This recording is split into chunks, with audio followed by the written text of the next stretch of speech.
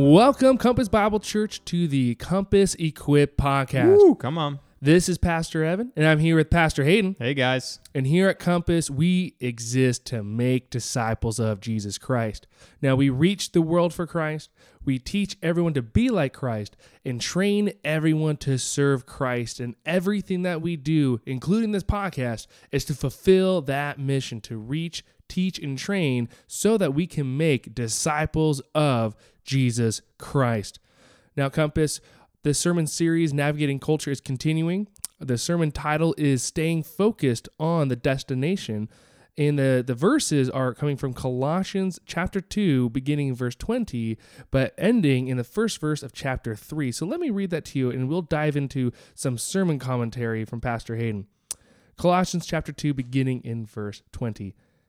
If with Christ you have died to the elemental spirits of the world, why, as if you were still alive in the world, do you submit to regulations? Do not handle, do not taste, do not touch, referring to things that all perish as they are used, according to the human precepts and teachings. These have indeed an appearance of wisdom in promoting self-made religion and asceticism and severity to the body, but they are of no value in stopping the indulgence of the flesh. If then you have been raised with Christ, seek the things that are above, where Christ is, seated at the right hand of God. All right, Pastor Hayden, what is some sermon commentary you have for us on Colossians 2:20 verses going all the way to chapter 3, verse 1? Hey, guys, glad to be with you this week. What we need to understand from this sermon is that we as believers must not find our direction from a culture that is pointing us to the lesser glories, these things that don't save, these things that don't fulfill, these things that never get us to God. But we need to be directed through the unchanging message of God's word that guides us to the ultimate destination, and that is in God's presence. That's one of the beautiful thing about this text is at the end, in chapter 3, verse 1, it says, if you've been raised with Christ, that means if you've been saved, you need to seek the things that are above where Christ is. And where is he at? At the right hand of God. He's there in the presence of God, and we can be there in the presence of God, which means that we need to be seeking those things where Christ is. And so as Christians, we got to make sure that we're not following culture that's going to point us to things that are not God. We need to be pointing ourselves to the unchanging message of God's word and living that out. Now, what that looked like this past weekend in our points is, number one, you need to reject direction that is based on human wisdom. It seems like a hard truth, and it is a hard truth, because there are so many things in our world that is half true. There's so many things in our world that seems attractive, and even Paul says it in Colossians, are these things, these religious things, these good things that seem good from the outside that have an appearance of wisdom. They appear from the outside as wise and good and religious. They even promote this self-made religion. But at the end of the day, they are of no value. They're of no good value at all. And so we have to make sure that we go to God's word, because we know that it's in God's word, his revealed word, the revelation that we have in his scripture, gives us what we need for life and godliness. And so we got to make sure that the Bible isn't the last thing we go to when we can't find any answers, but it's always the first thing we go to that will give us the answers. And to do that, you're going to have to understand point number 2, and you're going to have to live it out. You need to value the Bible's capacity to direct you in holiness. You got to value the Bible's capacity to direct you in holiness. You got to value it. It's got to be the first thing you go to. You don't doubt Scripture. You have questions about, what is the nature of Scripture? Can we trust the transmission of Scripture? Great questions that we can answer, and that we have great theologians, great godly people who've written volumes on these things. They're good questions, but at the end of the day, we got to come down to the conclusion that the Bible has been preserved perfectly, that the Bible gives us everything we need for life and godliness, and we need to value the Bible's capacity to direct us in holiness. The world's always going to lead us to unholiness. God's word's going to direct us to holiness. Now, the last thing we need to do, if we're going to keep our eyes on things that are above, where Christ is seated at the right hand of God, we need to spend our time pursuing Christ. That means in daily Bible reading, in studying God's word, in living in Christian community. That means going to life groups. Just a little side note there. That means not being signed up for a life group. That's not what makes it community. Being signed up for a group isn't community. Being plugged into a group is what makes it community. That means just because you're in a life group doesn't mean that you're pursuing Christ. Going to life group and living life together with Christians means you're pursuing Christ. And that's one of the many ways to do it. But we have to make sure that our time is being spent pursuing Christ. So much in this world is vying for our attention and vying for our time and our lives and our thoughts. And we got to make sure that we take every thought captive to the obedience of Christ, and we pursue Christ 100% in our lives through a lot of things that we do at Compass Bible Church: reading God's Word, studying, praying, community, a lot of these things. We can keep going on and on, but at the end of the day, you've got to spend your time not on the lesser glories of the world, but of pursuing Christ. All right, Pastor Hayden, as they prepare to go through the application questions this week, what are two things they need to keep their minds on as they sit down, get their cup of coffee, cup of tea, open their Bibles, and write down their notes and the application questions? What are two practical things that they need to keep in mind with all that being said? The first thing is, when you read the scriptures in the questions, derive your answer from that text, because we are trying to, as pastors and as shepherds, we're trying to help everyone look at the text, exegete the text. What did it mean then? What does it mean for always? And what does it mean for us now? And so what that means is, read the text, then answer the question, that application question, in light of the text that we have there, in light of the scriptures that we have you reading. Go back to those and then answer that question in light of those scriptures. Now, secondly is this: when you answer the question, don't just give your commentary on it, give your application. What's going to change in your life this week because of this question? What are you going to do this week because of these scriptures? What are we going to do this week to pursue Christ? What are we going to do this week to better value the Bible's capacity to direct you in holiness? What are you going to do this week to reject direction that is based on human wisdom? That is how we walk in obedience to God, by being doers of the word and not hearers only. And those are a couple things you can do in your application questions to help that out. Awesome. And that's making sure when we're reading our Bibles, it's making sure we're trying to pull the meaning of the text rather than trying to read into it. And so for your applications, questions this week, but also in your daily Bible reading. And so we're entering now our DBR, Daily Bible Reading Spotlight. Where here at Compass, as we read the entire Bible, Old Testament and New, on this podcast, we're going to be focusing on helping you be prepared to read the Old Testament. And this is the time of year where DBR dreams, come to die, because this is where the nitty-gritty, the details come in. We're about to enter Leviticus, and many people say, I can't do it. But here at Compass, we want to equip you to not only push through and read it, but also, more importantly, to better understand it so that you can better know how to live a life submissive to God and His plan. So here this week at Compass, we will be finishing the book of Exodus, which is an exciting thing. We'll be entering Leviticus soon enough. But as a reminder, as a background for Exodus, keep in mind when we're reading the entire Bible, but especially Exodus, this is God's redemption, is his promise found in Genesis 3:15 and 16 being played out. That the offspring, another word, same word is new Adam. A new Adam will come and crush the head of the serpent. And so now God is laying out that plan to show how He is going to defeat Satan. And now, as we enter Exodus 25 all the way to Exodus 40, we're going to see how He's going to play that out through the planning of the tabernacle, the planning of the priests, and how God enters the tabernacle. But let's zoom in a little bit for the next few minutes as we come in and help survey Exodus 25 all the way to Exodus 40.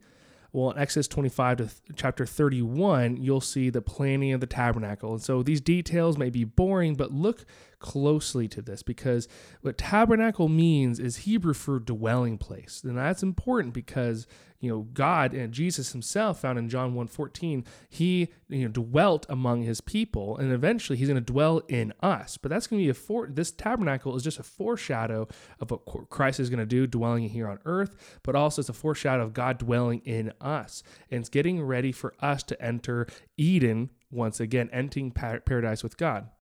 One of the great things when you look at this descriptive of the tabernacle is from a practical perspective. People ask, well, does it matter how we worship God? Does God care as long as we're trying to worship Him, we're doing the best we can? Well, this planning of the tabernacle, when God is specific and saying, hey, this is how it's built, this is how it's done, here's how I want you to worship, and here's how I want you to live after me. This is a great example in the Old Testament of how God does have a specific way He wants us to pursue Him, that He wants to dwell with His people. And this is just a great example example in the Old Testament of God does have a plan for the way that we worship, which is why we always got to go to his word and heed his direction and how we even today will worship God. Absolutely. And the purpose here that God has for Israel and really the world is it's representing Eden. If you look at the descriptions of how the tabernacle is supposed to be set up, it's supposed to represent the world, and the holy place and the Holy of Holies represent Eden and God's presence once again. Now it's God showing Israel in the world, I want to dwell with you again, but there's a plan. You can't directly dwell with me, but there's a plan for that to happen. Now, this is going to be that leading right into the priests and how the priests are supposed to represent Israel on, in their behalf to God, even though they're consecrated and set aside for the work of, serving God. They're just a representation of us. We are all supposed to be serving God, and then that is fulfilled through Christ. And as Peter refers to this in 1 Peter 2, verse 5 and 9, that we as Christians, if you are a Christian, you are a priest as well. As the priest offers sacrifices, we offer sacrifices to God. And that's why the holiness is important, right? The priest could only go into the temple, the high priest, once a year, and he had to be purified by blood, and he could be a priest in the presence of God because he was holy. And that's the same way we enter into the presence of God these days, is because we have been sprinkled by the blood of Christ. Therefore, we are holy because we are sanctified and purified, just like the priests were. Just like the priests, the blood is added to the ears, their hands, and their feet. Whatever they hear, whatever they do with their hands, and wherever they go with their feet is supposed to be set aside for God. So if you're reading the details of the priest and tabernacle, recognize this is supposed to represent God's plan of restoration of mankind, not just to Israel, but to the world. Now there's a random hard stop in Exodus 31 where literally the work stops.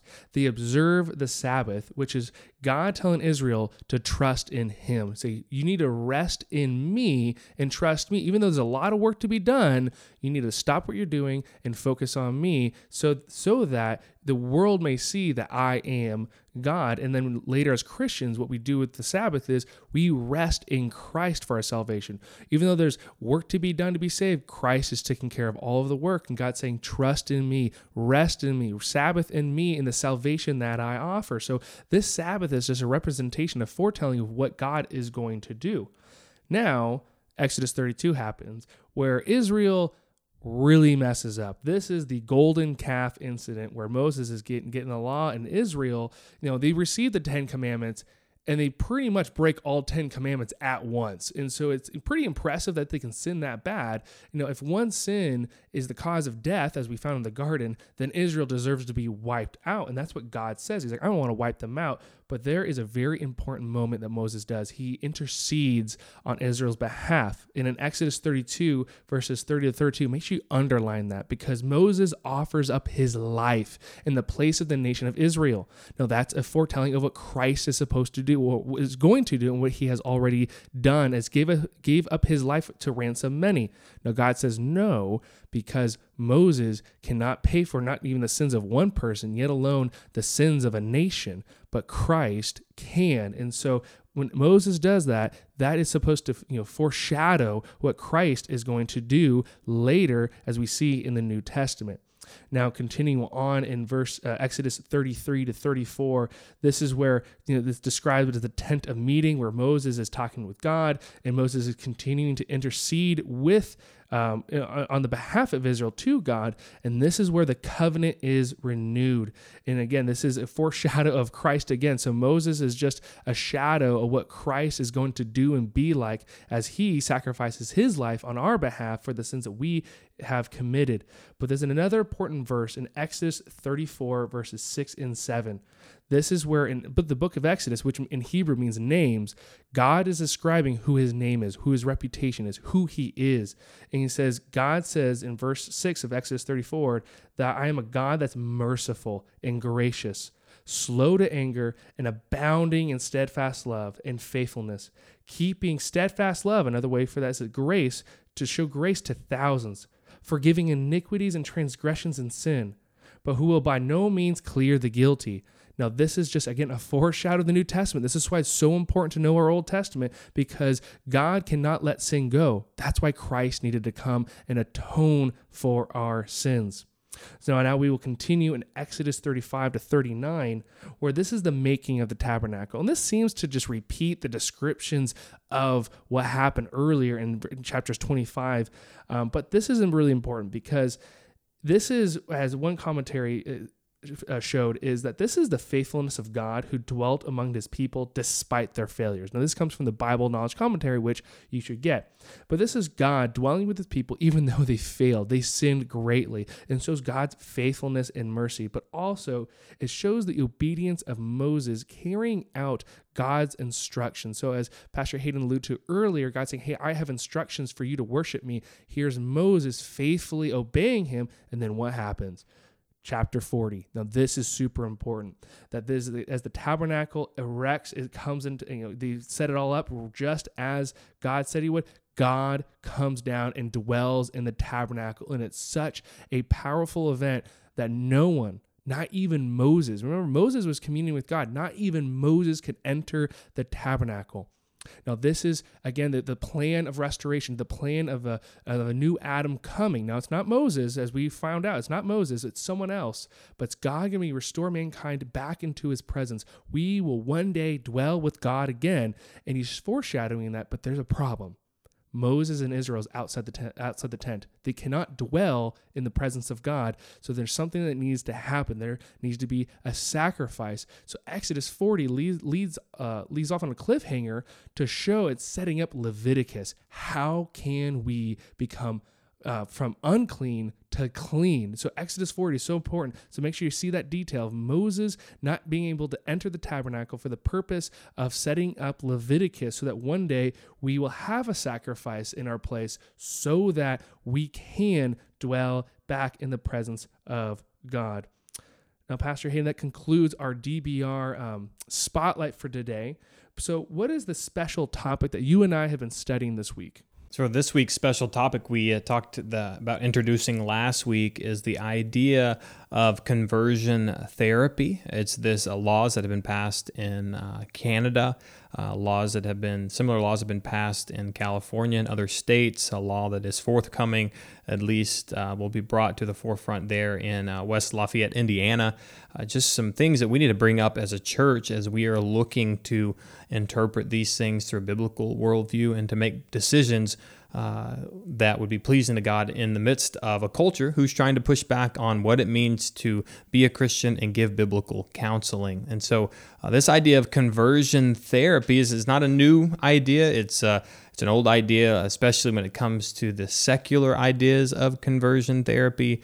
And these things are the idea that if somebody is dealing with an LGBTQ identity issue or a seffual dysphoria or these problems, that you can go to a counselor and they can give you therapy, try to, in a different number of ways, try to make you not gay or make you not feel these feelings or help you change from gay or bisexual or transgender identity back to normal, or back to this idea that there is male and female, and males should have desires for females and females should have desire for males. And so this conversion therapy idea suggests that would be wrong and in these cases now illegal to tell somebody who is struggling in the LGBTQ community that we should never tell them that what they're doing is sinful or wrong. Anything you would add to that? Yeah, as we were doing our research in several articles from BBC, reading the Canadian law itself, seeing articles about states like Indiana that is now being presented with a conversion therapy ban, it's not about what traditional conversion therapy was called in the secular sense. There are laws already against physical conversion therapy, especially the shock therapy that's really well known. And so this is, I would say, rhetoric language to try to connect shock therapy back to conversion therapy when that's not even what they're even addressing. Those laws in England and Canada, even the United States, that already forbid physical conversion therapy, especially when it comes to shock therapy. Now, what they are trying to use that rhetoric to connect, help people connect that to that. In reality, what they're talking about is talking conversion therapy, seeking out counselors that will try to convince you otherwise. And so that's what the focus is on, the laws at hand. Right. And that's why the Ordinance 3121 that they're talking about there in Indiana says that this ordinance prohibits unlicensed persons from practicing conversion therapy.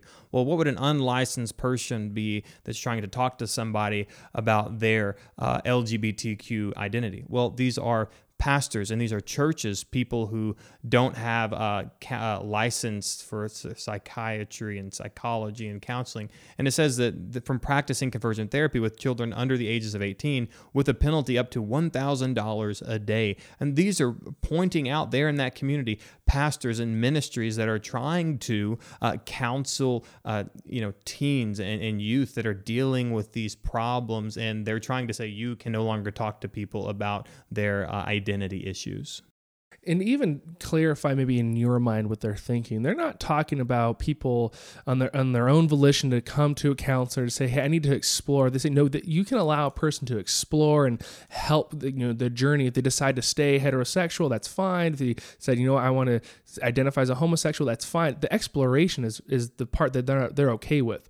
It's the biblical counselor. It's the parent that says, no, we are in a keep you at a heterosexual, to in their own words, to say, no, you are going to change your identity back to what is systematic, which is normal, cisgender, cis identity, to what is normal in the religious context. So that's the language that they're trying to address, and these laws and the activists are fighting for. It's not the exploration in a counseling room. It's the people saying, no, this is wrong. You need to fall back to what God has ordained and created. Yeah, and even more so here, it becomes very problematic when it says if you're dealing with any of these identity issues, that it'd be illegal, given this ordinance, to change gender expressions or to eliminate or reduce sexual or romantic attraction or feelings towards individuals of the same gender. Here's where this is a problem. If we are needing to counsel a heterosexual individual who has over-sexualized romantic attractions towards the opposite sex, even in ministry and even as a parent, you would try to help counsel your children to keep their sexuality within a biblical framework, or to try to not necessarily not be attracted to the opposite sex, but say, hey, here's how you can better point your sexual attractions, and here's what the Bible says about how you as a young man can keep your way pure, as you as a young man should look at your sexuality and keep it within a framework of biblical obedience. Now, we're saying here, well, if they're claiming that they are LGBTQ, you as a parent and as a pastor, we would not even be able to address these normal issues that the Bible makes very clear that we do have to, in some sense, reduce sexual or romantic attraction. Not that we don't allow our kids to be attracted to the opposite sex, but we say, hey, those things have a proper place and a proper function, and they're within the framework of a biblical marriage. It's trying to say, hey, we can't even talk about that anymore. Mm-hmm. So, Pastor Hayden, as this might get us alarmed or heightened about the situation, right? We are supposed to turn to the Bible as Christians. 100%. We need to turn to God's word. So what are some passages that as we discussed, that we want to help our church focus on as we navigate the culture around us as they push this? Right. And of course, you guys know it. First one you need to go to is Genesis 1:27. It says, so God created man in his own image. In the image of God, he created them, male and female. We have here a creation design and a creation order, that we have male and female. And so as Christians, as believers, it really is anybody that lives in the world, we understand that not only special revelation, but general revelation, natural revelation says that we have male and we have female, and we live life understanding that there are two genders, male and female. There are two sexes, male and female. Okay. And there's so many more. Romans 1:26-32. That's a big one. You want to read that one? Yeah, let me read at least parts of it. I mean, first off, beginning in verse 26 of Romans 1. Excuse me. For this reason, God gave them up to dishonorable passions, for their women exchanged natural relations for those that are contrary to nature, and men likewise gave up natural relations with women and were consumed with passion for one another, men committing shameless acts with men and receiving themselves the due penalty of their error. Now, continuing on in verse 28, and since they did not see fit to acknowledge God, God gave them up to a debased mind to do what ought not to be done.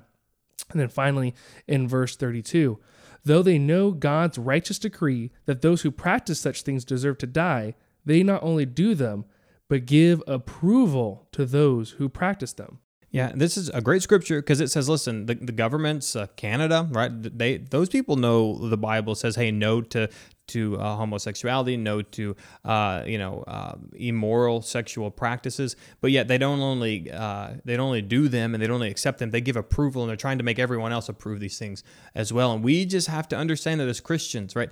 Especially when we're counseling people, especially when people come to us and say, hey, I heard the gospel and I want to respond to it, but I'm also gay, I'm also transgender, and as Christians, we have to say this, therefore, if anyone's in Christ, he is a new creation. The old has passed away, behold, the new has come. That means we look at 1 Corinthians 6, and when it says, do you not know that the unrighteous will not inherit the kingdom of God? Don't be deceived. The sexually immoral, idolaters, adulterers, men who practice homosexuality, thieves or greedy or drunkard people, none of these people are going to inherit the kingdom of God. And it says, and such were some of you. We're all sinners. We were all trapped within this sinful world in many of these ways, but we were washed, we were sanctified, we were justified in the name of the Lord Jesus Christ and by the Spirit of our God. And so what we do as a church is we're going to stand up and say, whatever it is, even if the government tells us we're not allowed to do it, even if society tells us it's wrong, we are going to make sure that anybody who wants to come to Christ, when we preach the gospel and we call people to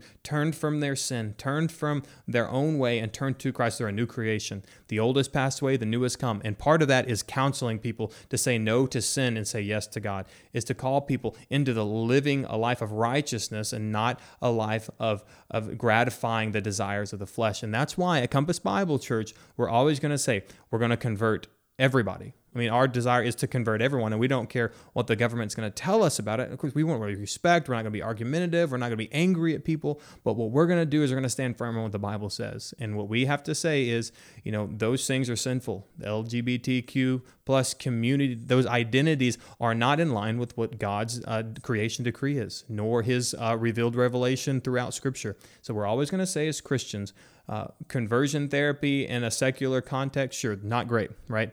We understand those things aren't even based on the Bible. And so I'm against those things too. But what I'm not against and what I'm completely for is preaching the gospel and making people understand that they need to be a new creation. And when they're a new creation, the old has passed away. Your identity is now in Christ, not in sexuality, not in gender, not in sex. It's in Christ. And therefore the old has passed away and the new has come.